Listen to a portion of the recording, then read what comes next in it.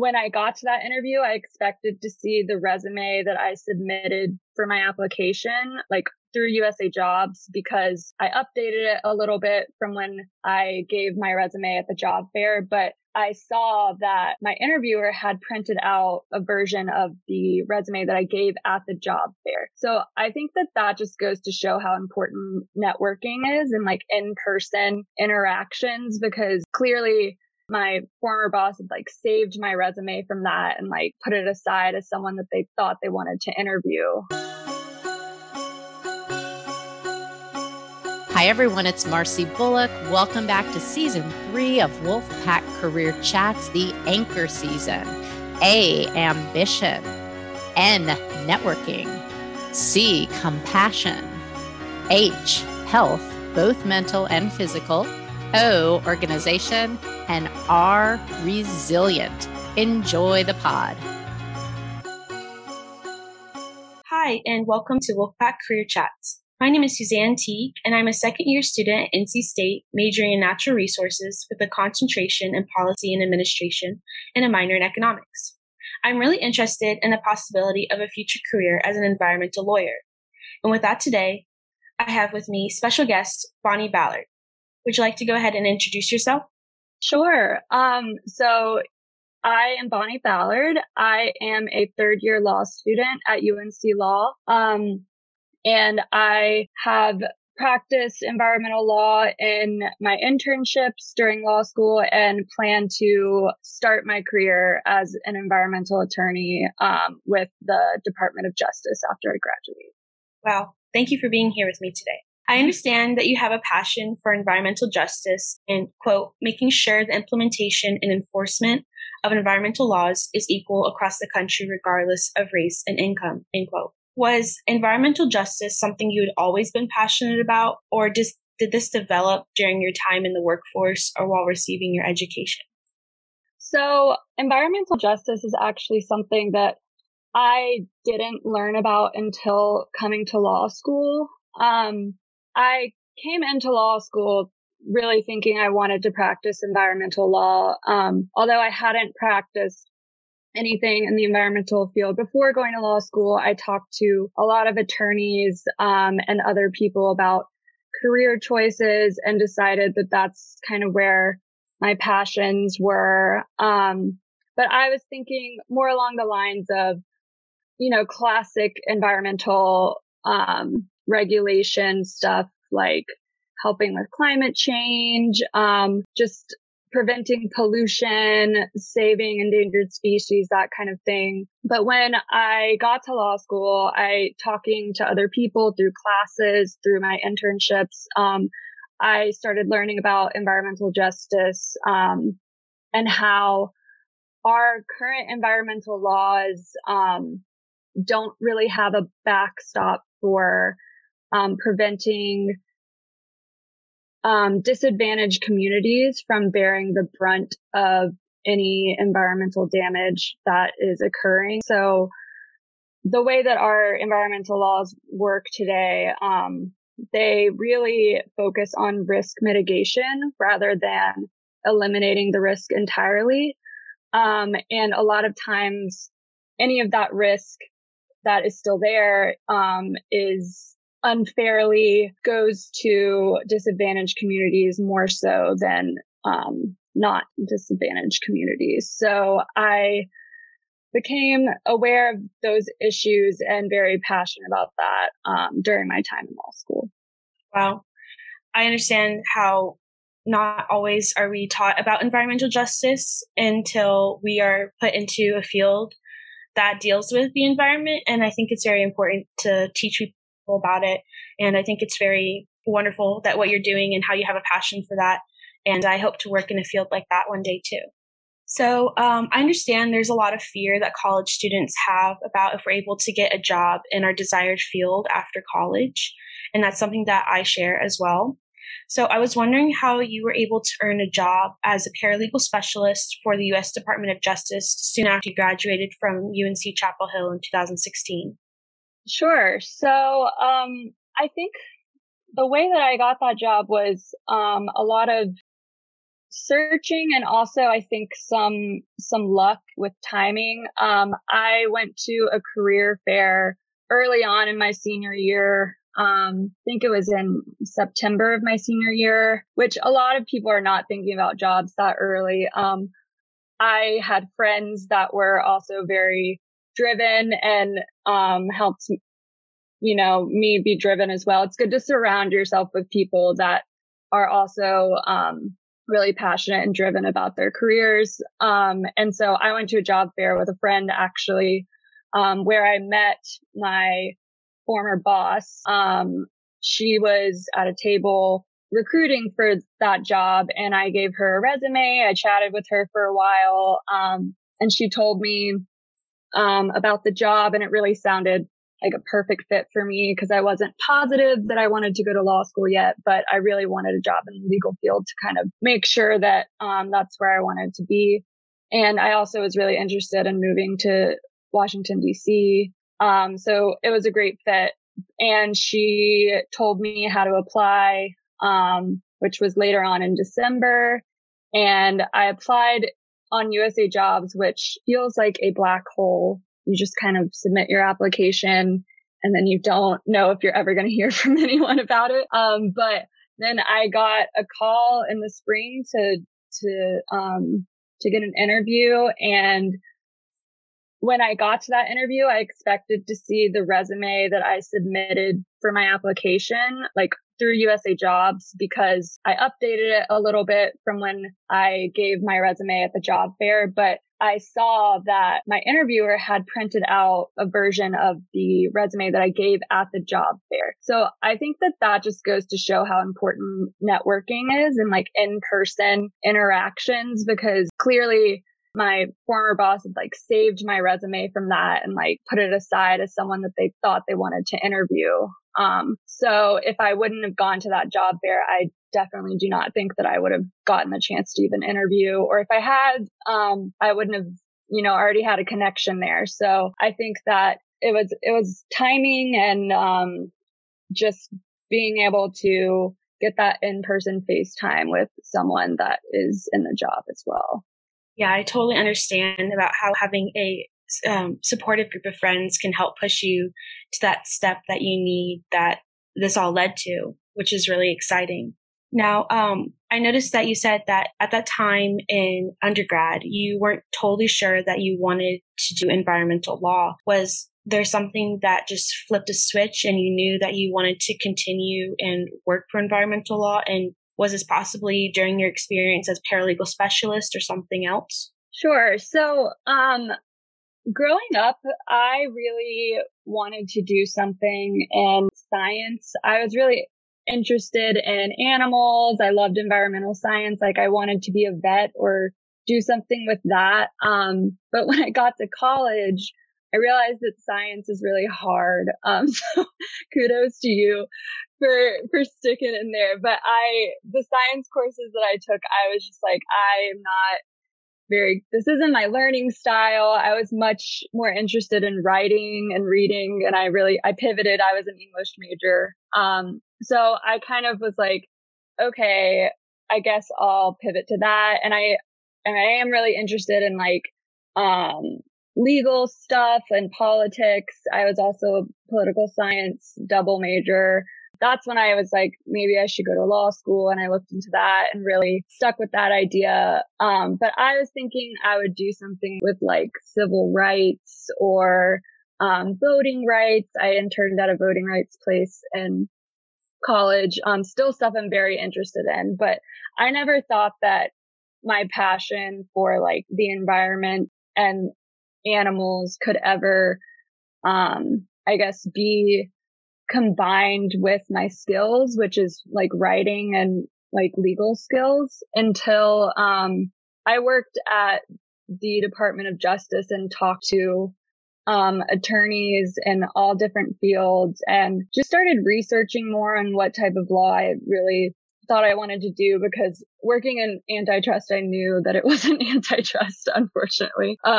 And yeah, so I think something just clicked when I realized that I could do something I was really passionate about, but also something that I was good at. And combine those together. And that's kind of how I came to environmental law. Awesome.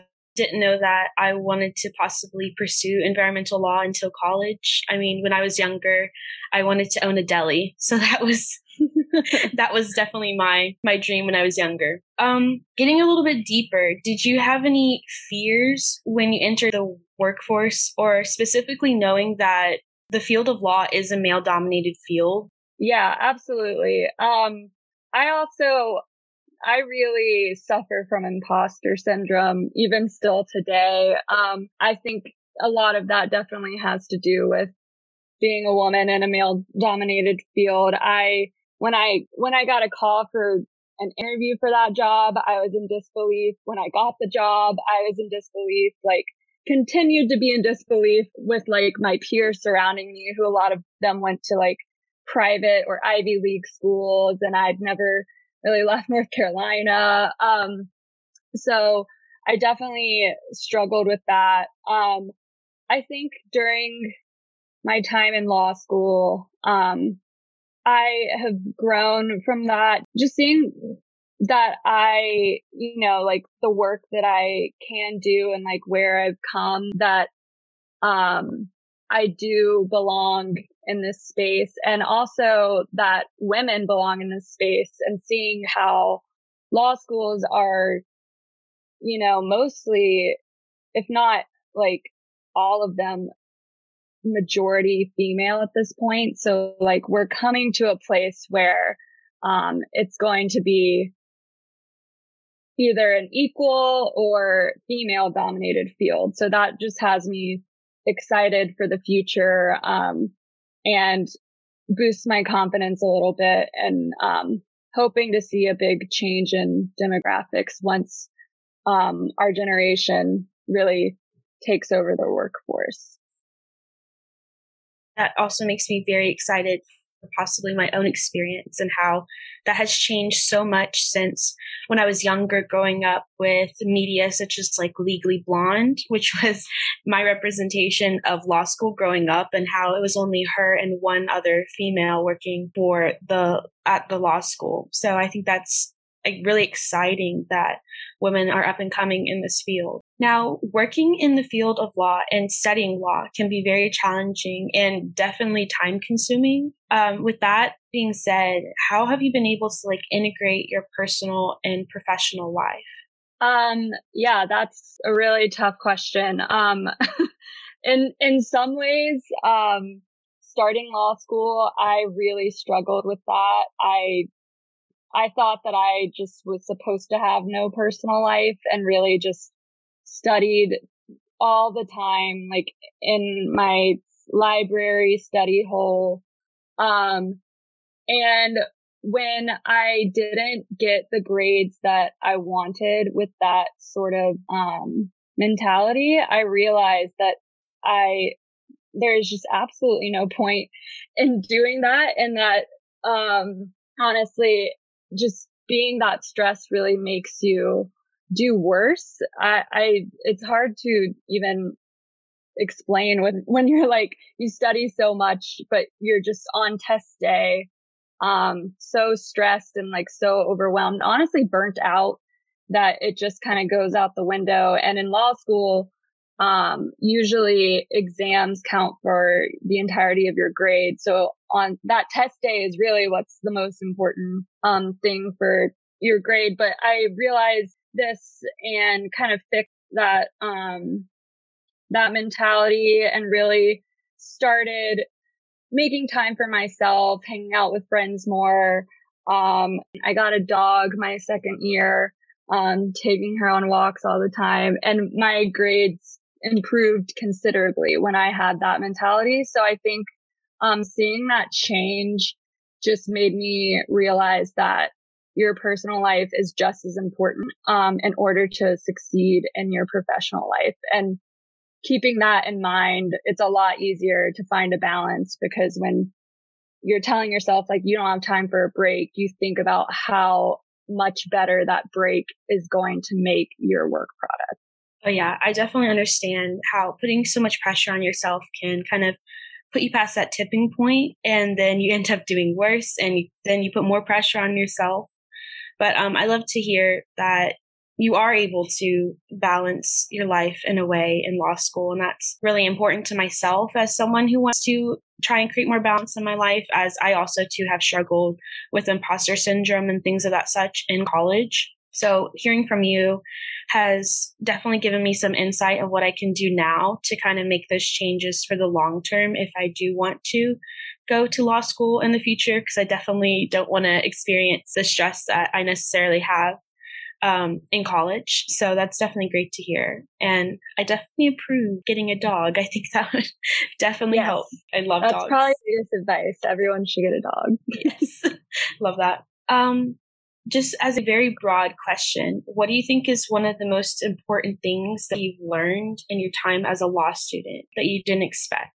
So I think that one of the most important things that I have learned in law school is how inaccessible the legal field is, and how I guess a lot of lawyers and people in law school try to keep it that way.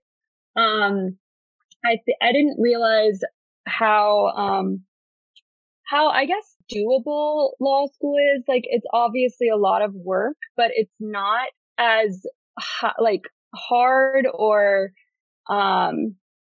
extremely inaccessible as a lot of attorneys make it out to be. Like, there's some attorneys that kind of treat the field as just this like higher, like a higher profession, and it's really not. It's a lot of stuff to know.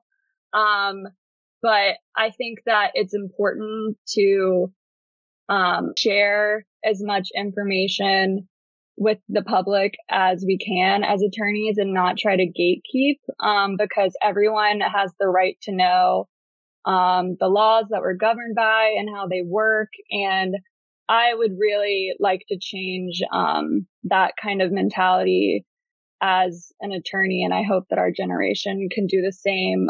There's so many barriers to going to law school. It's very expensive. The application process is brutal. The test you have to take, the LSAT, takes a lot of studying and preparation. And then after law school, you have to take the bar, which is also a ton of studying and preparation, lots of money to do that. And a lot of people are just in situations where they can't afford it. They have a family, they don't have time. And I think that it doesn't need to be this way. And I would love to see reforms in the future to make the legal field more accessible.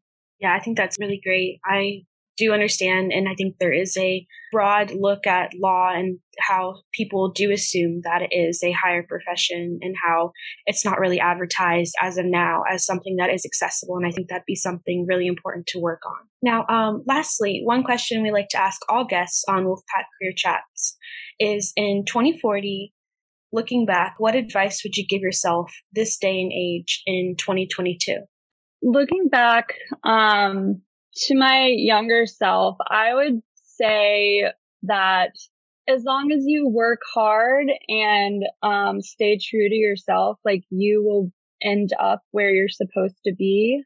I think that even starting law school, I was so concerned about my grades and what school I was at, and not being like number one in my class or like at the top law school in the country to get where I wanted to go. But having a job after graduation, which is like a dream job for me, just being exactly where I wanted to be, and regardless of like my grades and where I'm at now, I would just say to not worry about those things, and to just, go where you can and do your best, and it'll all work out, because that's been the case for me, which is very fortunate. I love that. Definitely go with the flow and see where it takes you.